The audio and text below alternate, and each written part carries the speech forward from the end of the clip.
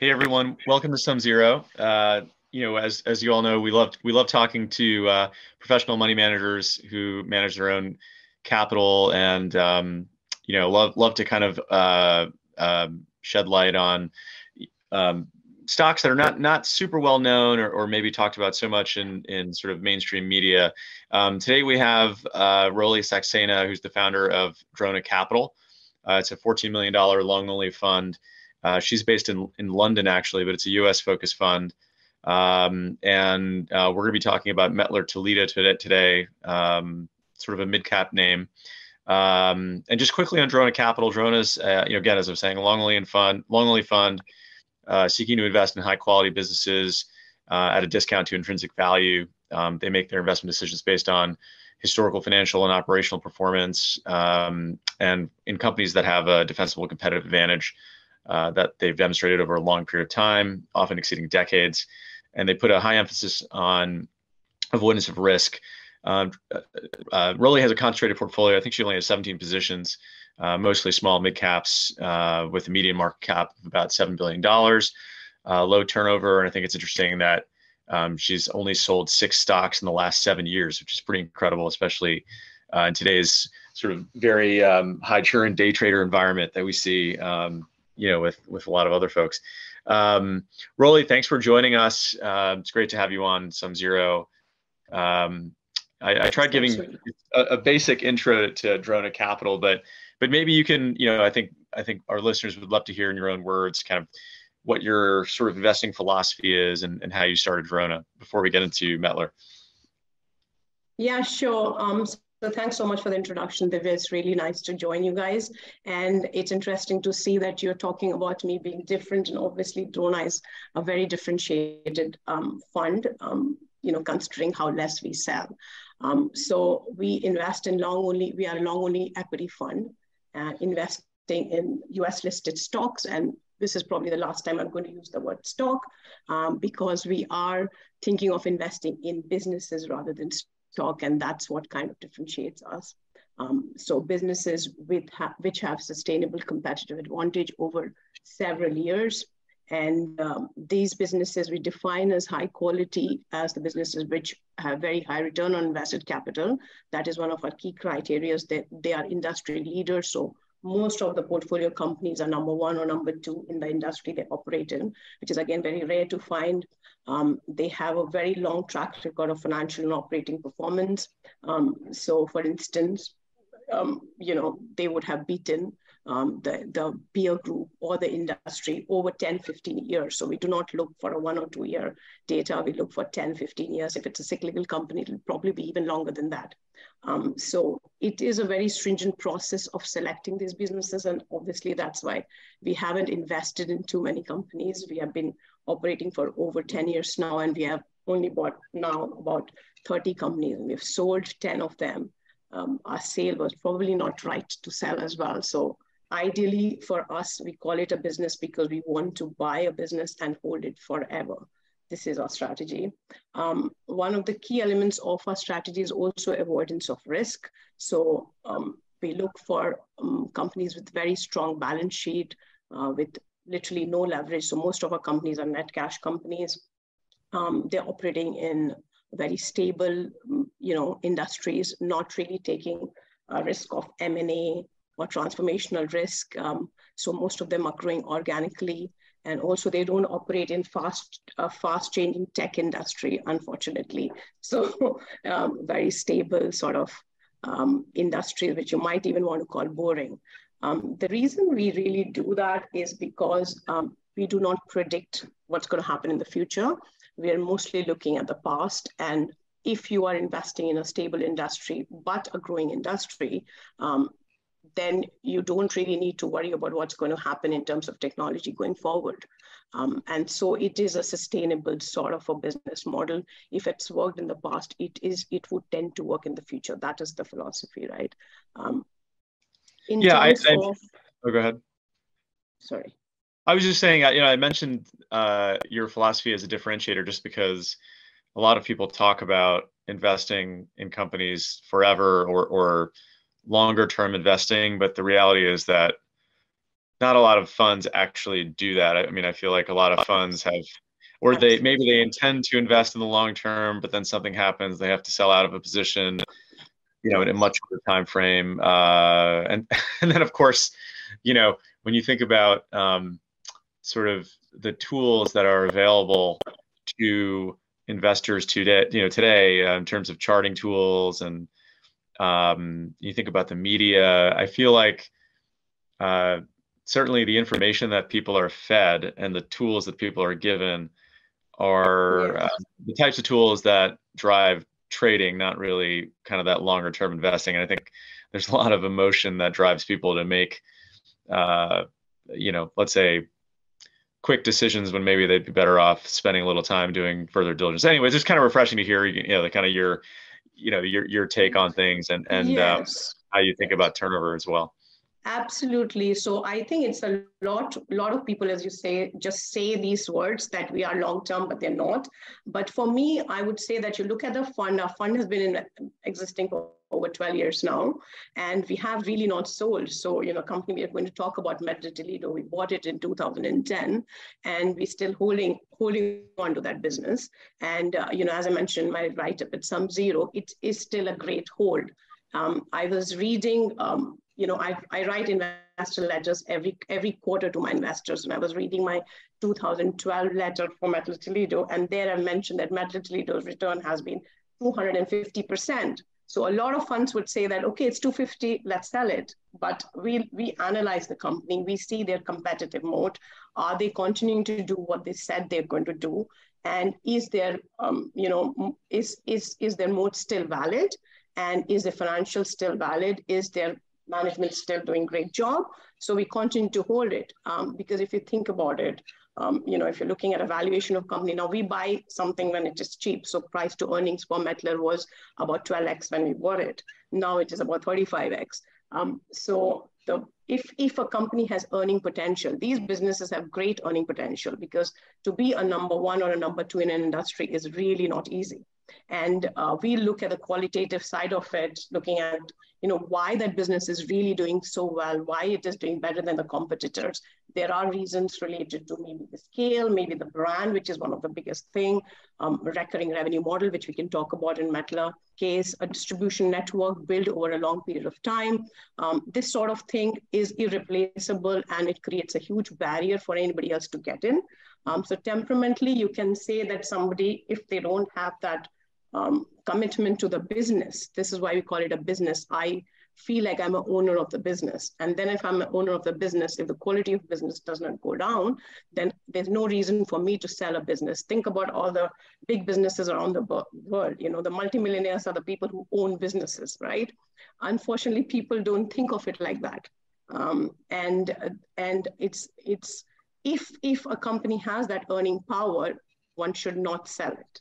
But it's more about a temperament game than anything else. And I have also done mistakes. It's not like I didn't do it. In the first few years, I was selling a lot more. This is what I mentioned in the beginning.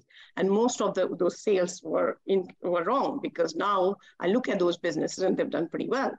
So I don't think I should have sold them, but I also kind of got carried away. So it's a lot about maintaining that temperament, having that commitment to understanding that business. And it does take a long time to get there. So there are about 5,500 companies listed in US, stock market, and we have only 100 or 150, which kind of tick all the boxes what we're looking for a business to invest in. So they're very, very stringent rule we follow. And the other thing I would want to say is we really keep to that discipline. We do not waver from the discipline. So I wouldn't say that I like this business, but you know what? Its net debt to EBITDA is 3 times. Let me just invest it and just see how it goes. I don't do that. I don't say, okay, ROIC is 10% and it doesn't matter. It's fine. It probably catch up. It did well last, 10 years back. It might do it. It's not like that. So we mostly reject businesses rather than buy them. So again, once you're spending so much time looking at a good company, it just doesn't make sense to sell it unless it's done something really bad. Yeah, management has screwed it up or something. Sorry. I think your point about it being a game of temperament is really well said.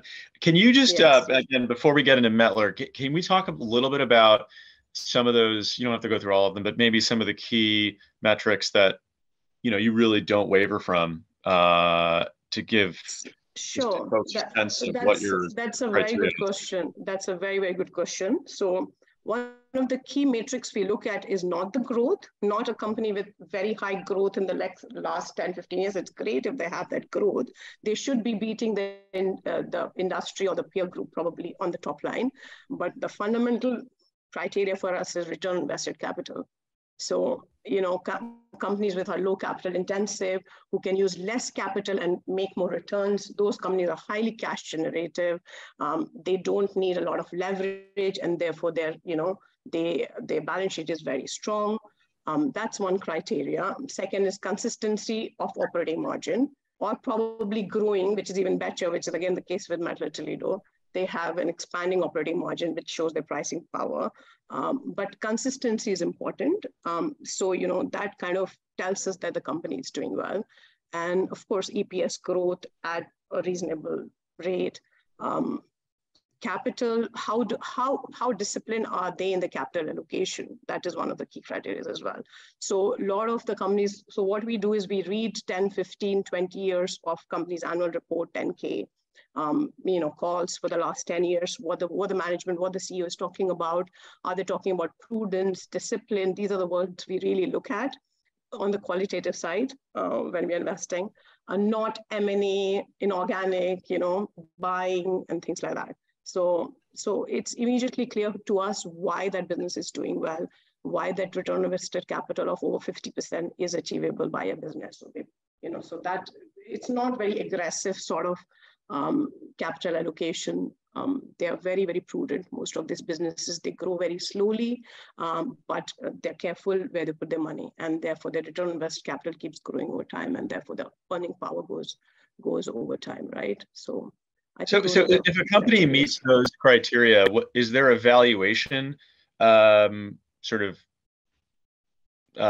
range that you would generally be comfortable, or maybe a cap on valuation on multiple that you would sort of stay below if a company is sort of consistently growing EPS and has decent, consistent margins and all the other things you talked about? Yeah, so it's not a real science, right? To kind of figure out like this is the real value of a business. We waver a bit here and there in terms of the valuation, but definitely it is a value investing. So we are not going to pay too much for a business. If we were, then I would have bought all the 150 companies in our portfolio. So we only have 30. That's the reason, because they haven't been cheap, and therefore in a way we are very contrarian. So when most of the people are selling, we are buying. So in COVID times, we're most active. Again, that's a temperament thing. When COVID hit, everybody was selling, and I was asking my investors, can you give me more money? Because these businesses are so good that we should buy them. And that's simply because, they have very strong balance sheet. They are market leaders. They'll probably do better than many others who would not exist after COVID. And there's no reason not to buy those businesses. We just have to have that, commitment, or the right word for it, but just kind of say that these businesses are going to do well over time. So in terms of valuation, I would say price to earnings, which is historically slightly lower than the historical price to earnings ratio, lower than the industry. That is kind of rough ballpark. We haven't invested in many businesses which have PE of over 20 times earnings. Mostly they're 15 to 20 times earnings. That's when we get it. But also you can look at the gap with their valuation when, averaging over a long period of time. So one of our recent investment in Align Technology, their long-term PE is about 42, and they were available to us at 22. So we did end up paying little more for them. I think I should have bought more of it because it's jumped twice since we bought it, but that should not be said now. Good problem to have, yeah. Yes. So let's. I know Mettler's been in your portfolio for a decade, so maybe we start with that. Yes. Just tell us about the business. I know not everyone is familiar with their actual products, but if you can give us a quick overview of what they do, that'd be a good start. Sure. So Mettler Toledo is actually a 75-year-old business. A guy called Eckhard Mettler in Switzerland, he came up with a single pan balance. Before, the labs used to have two pans, and that's how the innovation started. And it's a very, very old company. If you really go to any airport or any lab and look at the weighing balance, it will be a Mettler balance. It's as simple as that. So they are present in most of the labs across the globe. They are also in industrial application. It's the largest installed base of weighing instruments across the world. People don't know it, but it's so they do things like pipettes, titrators, weighing machines, which are used from small size, micro, nano size to, many kilograms. That is what they do. And it's one of the very globally diversified business models. So they have about 40% of business coming from US, about 30 from Europe now, and little over 30 from emerging markets.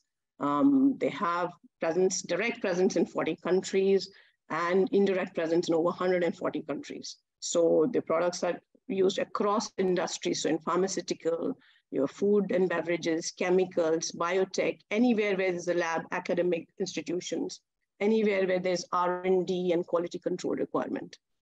So if you think about a Mettler company, so what is the investment thesis of this business?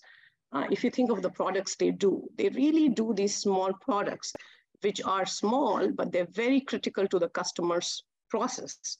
So if you look at a pharma, if they're coming out with a new medicine, they need to really measure accurately all the things which go in that medicine. And they don't want to have anything go wrong. So they would want to have, they would want to use the best products.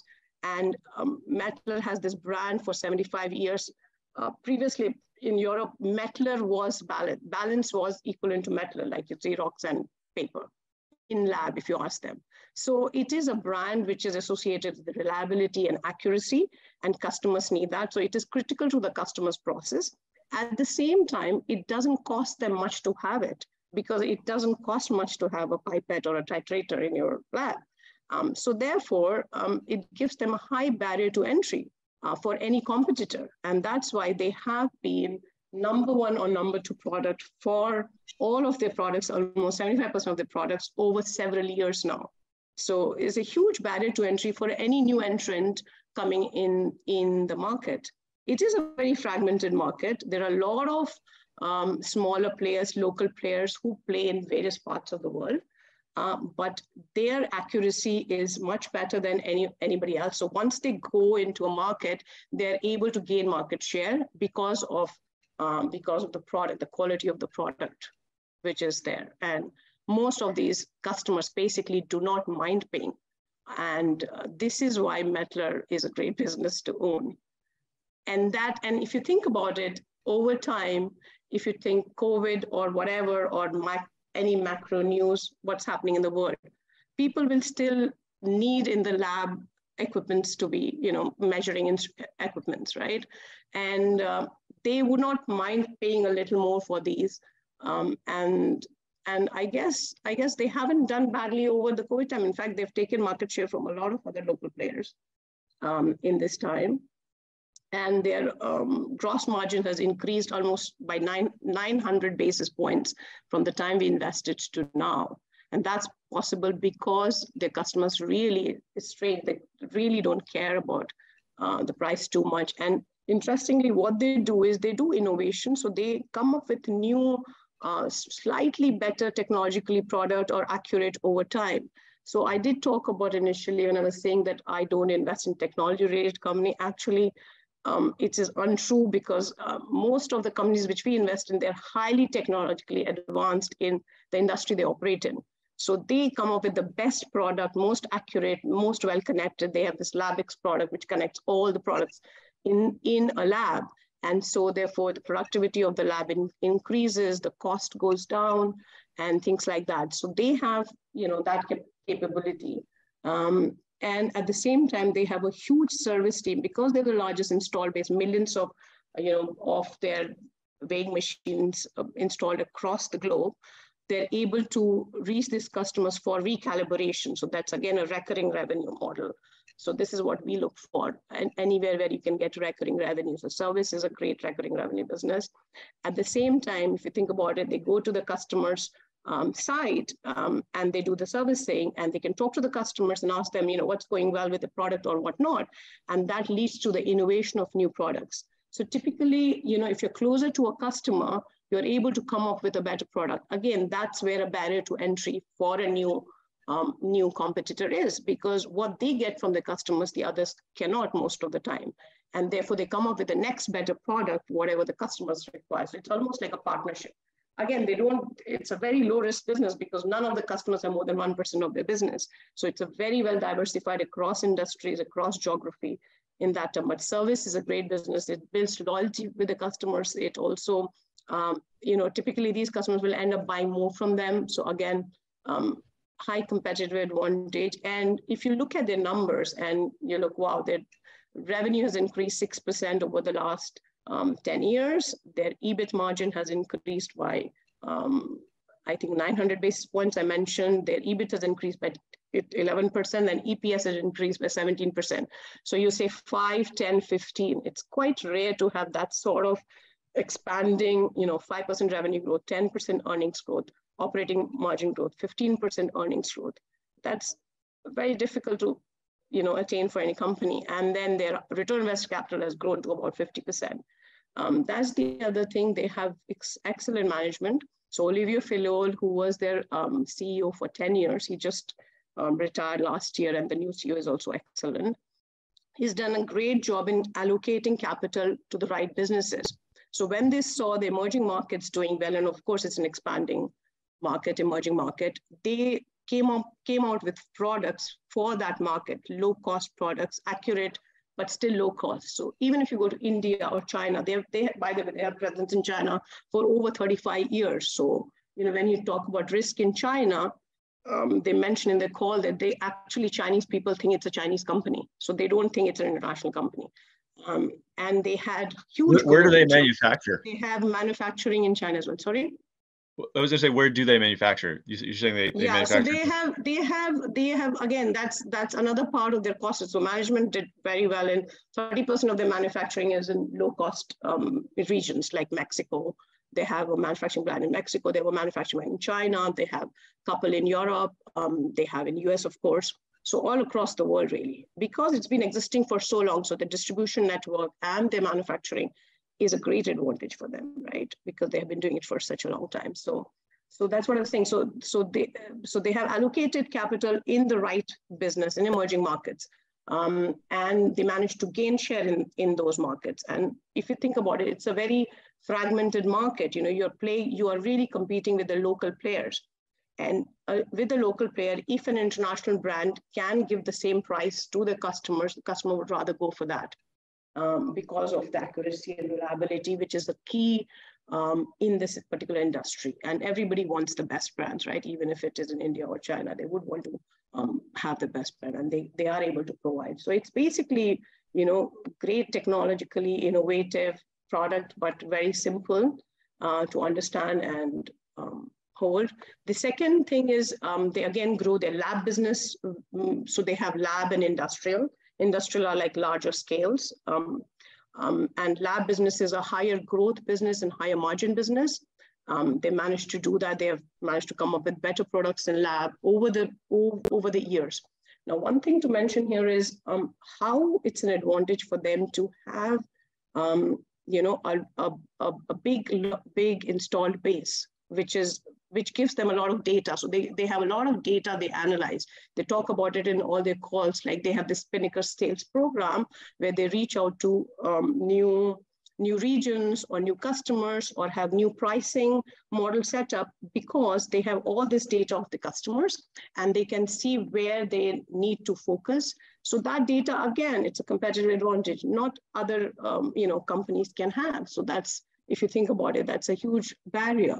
Similarly, the service business, they have only 10 or 15% penetration in service contracts. So they can reach out to customers for cross-selling or for services. And as I said, you build trust and loyalty across the brand through reaching out to these, customers. And again, if I think about it, is it going to stop here?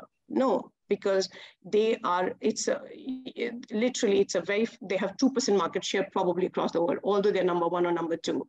So they can keep expanding. They're well positioned in emerging markets as well. They can keep building on, especially if the emerging markets countries start focusing more on, lab or, growing their medical business or biopharma.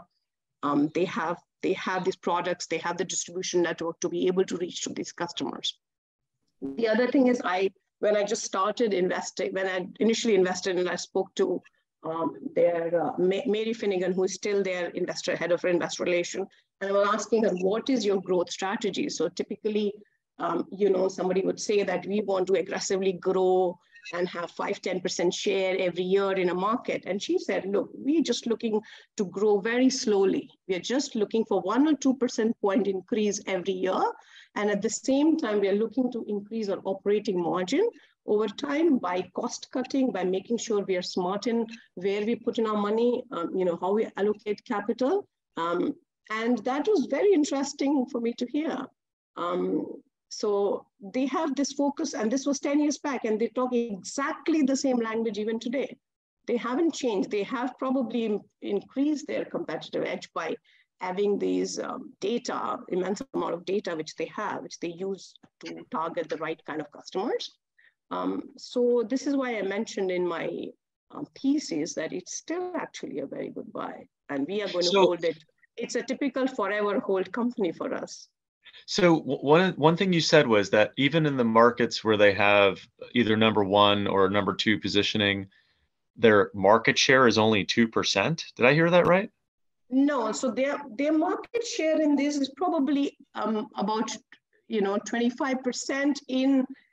So what I meant was 2% is the entire. If you think of the entire industrial world, entire lab across the globe, they have a 3 or 4 billion revenue.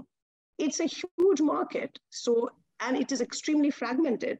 So yes, so it's just covering penetration in terms of a market for global companies high, but it is still very, very small, maybe not 2, maybe 5. So something like that. So there is still huge potential to grow. Of course, a local lab might not go with Mettler.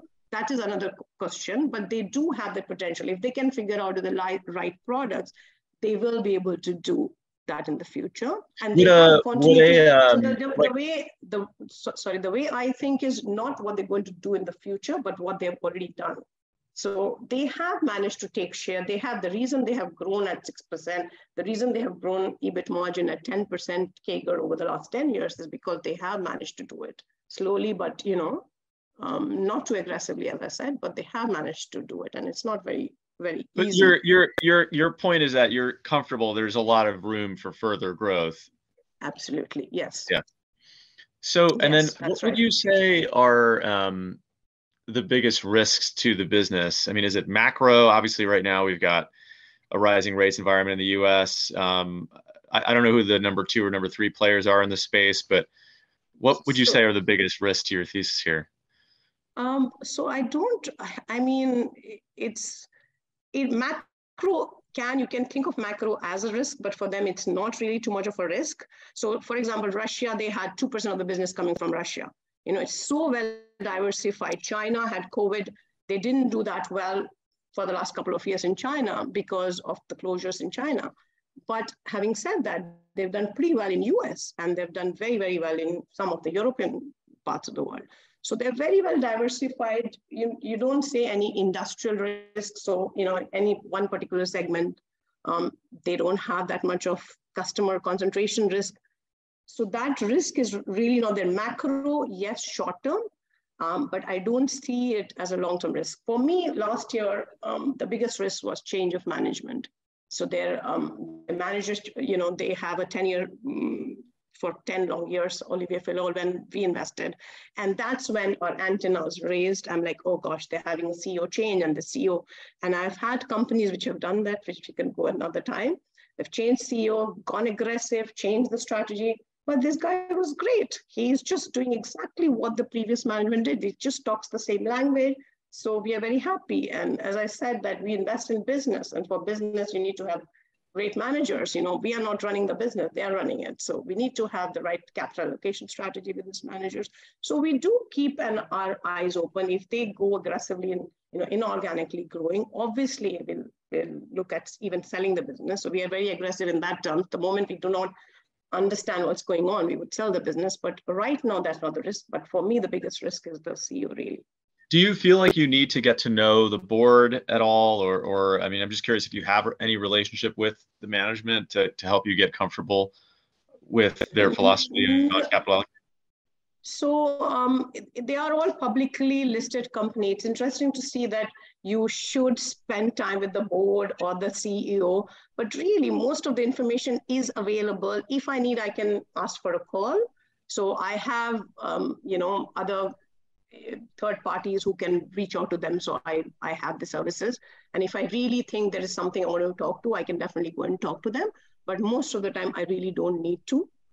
Because it is there in the one, we look at the numbers and we see, yes, numbers are great.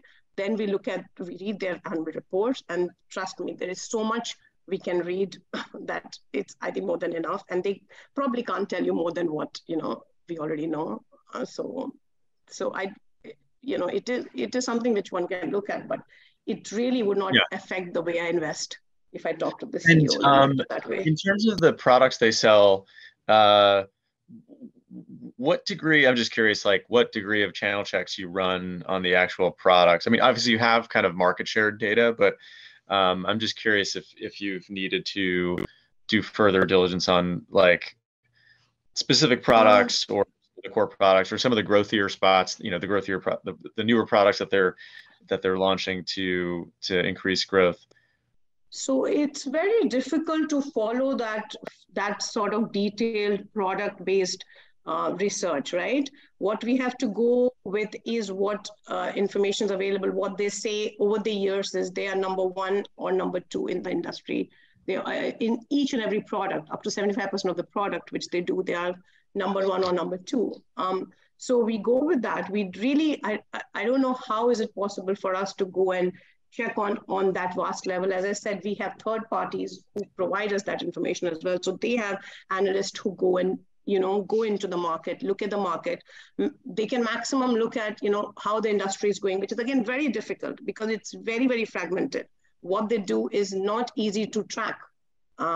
So you have to really go with what is available. And I think in a way, I'm happy I'm investing in US because information has to be, it's highly regulated industry. So if they're saying what they're doing is right, then it should be right. So they, that is my backup sort of thing. I had something else I wanted to say, but kind of forgot. So and I think, kind of to maybe summarize it all. Sorry. I have one point which I wanted to make, which I did not when you were asking about the new innovations. It's that they do come up with new products, but that doesn't contribute to majority of the business. So the new products is just a good to have. So typical, cycle of replacement for their products is 7 to 8 years. So when the next replacement cycle comes, they would come up with new features or whatever, and then therefore they can charge higher price to the customers.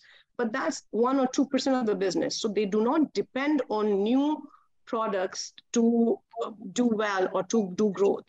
Yes, it's a part of the strategy, but fundamentally what they do is what gives them the real chunk of their revenue. So I would not take it as a risk that if they're not coming up with new products, they're not going to do well. They will be the biggest innovators, in their industry because that's what they do. But that's not their key. The key is their existing business as well. And of course, added. So they spend about 5 to 6% research every year. So they've spent about 300 million in the last 5 years in research, which probably a smaller company will not be able to do. But at the same time, that's not contributing so much to the business. So again, that's a low risk for us, even if it is there anything about the story that you feel is misunderstood by the markets? We invested in this business when it was $3 billion. Right now it's 30 billion. So it's a 10 bagger for us. Misunderstanding would go in terms of people thinking, oh, it's a boring business, and you don't go dig deeper and figure out the barrier to entry or competitive edge. So for us, I think most of the businesses which we invest in, I can go through each and every one of them. That's the story. That's why we're able to buy those businesses because it is misunderstood initially. Now it's very well understood. Now, if you look at it, its valuation is 30 times. So the market is efficient. Once they figure out, it's not misunderstood now. People who know Mettler Toledo, they know it's doing very, very well and it's a great business to own. Yeah. But when I invested, it was a small cap. Not a lot of people know, and that's when you need to find these businesses because they're small cap, but if they say they're number one and number two for 75 years, they must be doing something right. And then you look at the numbers and you say, okay, this is great. So most of these businesses are misunderstood when they're smallest size. But now I think it's got in there. That's how we managed to do well and give that kind of return.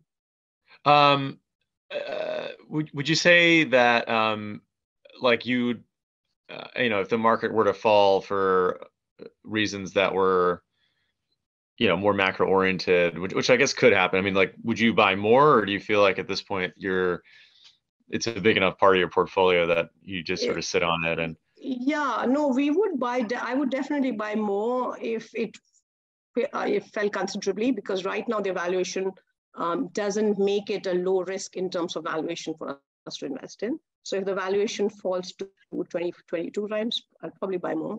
And it's a big portion of our portfolio, as you said. So we will be a little wary, but definitely will buy if it falls a lot. What was I'm just curious, when you first bought it, because I just want to kind of tap into your mindset at that time.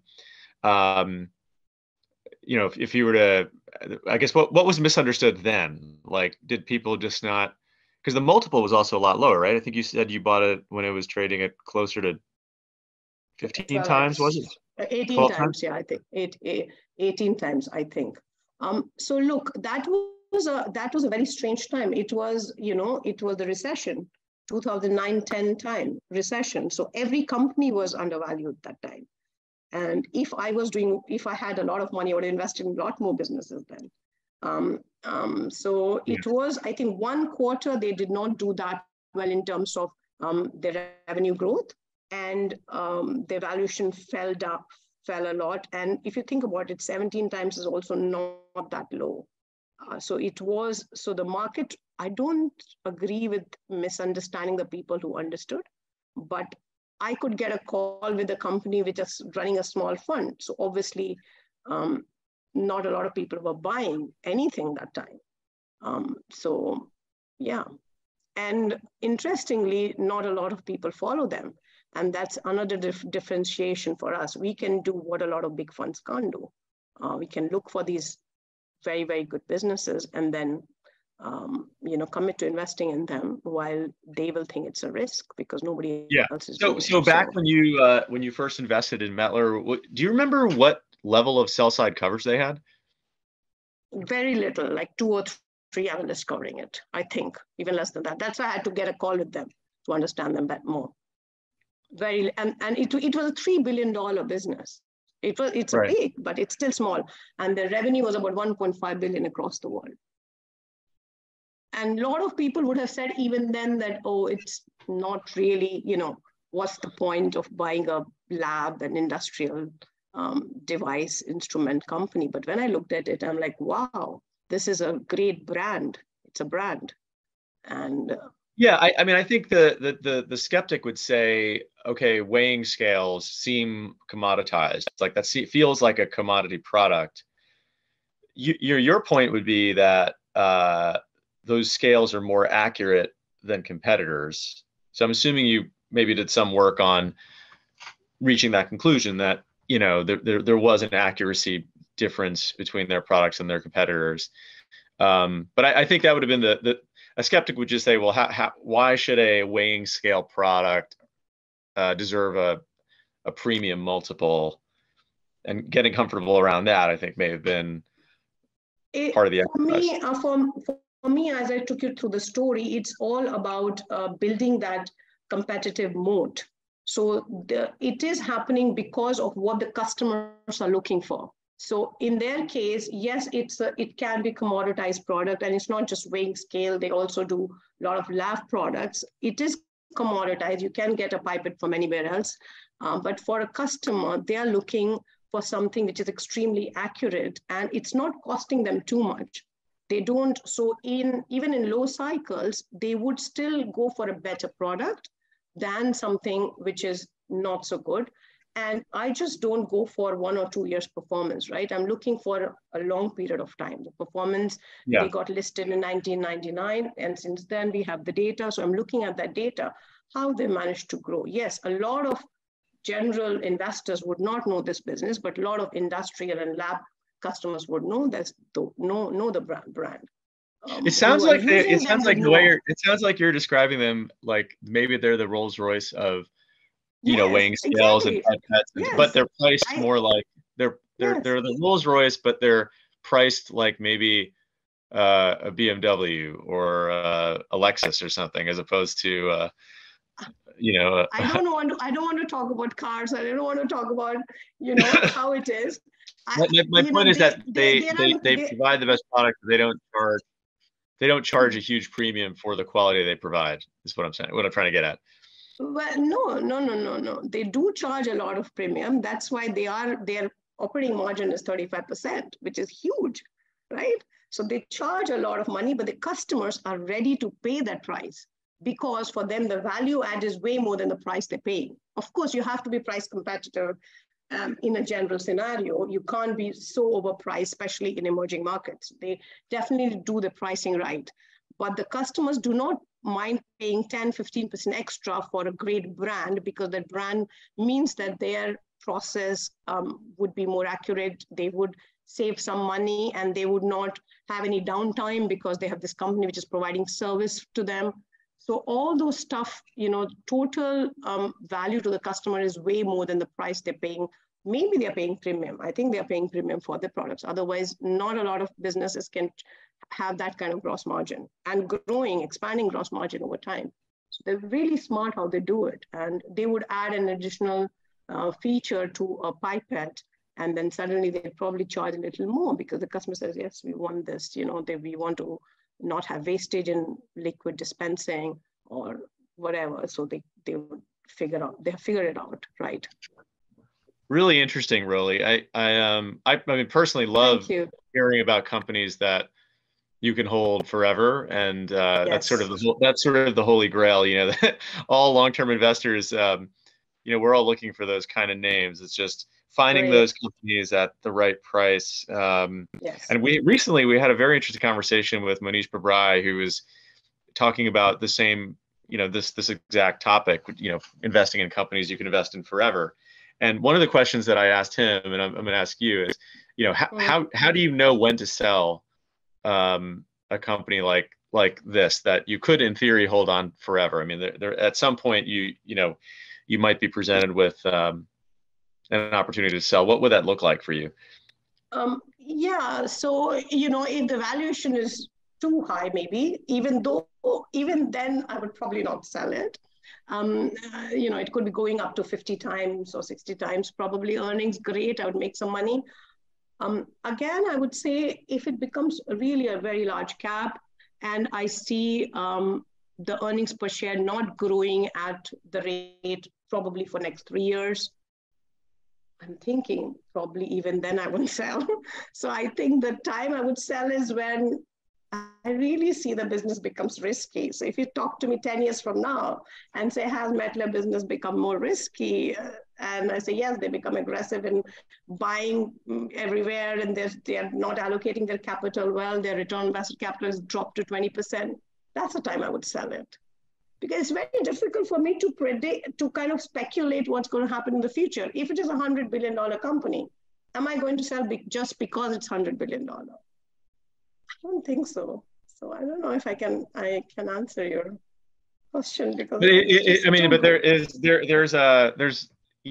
there must be some. You're saying it's almost like there's no earnings multiple that you would sell. There must be some earnings multiple that you would probably get uncomfortable holding the name at. No, or I mean, unless the growth just skyrocketed, is there a point at which you would start to feel a little wheezy and maybe trim your position? It's really rare to find a high quality business. Let me tell you that.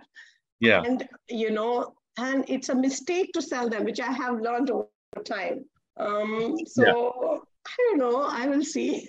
I don't Love want it. to commit to that. That's what I wanted to hear. See, you're testing me, but I really don't want to sell it. It's like, I don't want to do that. No. I And you think appreciate about it, if 1 year it doesn't do well and it's a part of portfolio, see, I run a fund, I'm not just buying one business. So yes, it might not do well for next 2, 3, 4 years, which, it didn't do very well last year as a company. But it's a great business. You don't want to sell a business. It's just, as I said, CEOs is a risk, change of strategy is a huge risk. But if they fundamentally keep doing what they're doing, there's no limit. They have such a huge market to operate in. They can keep doing that.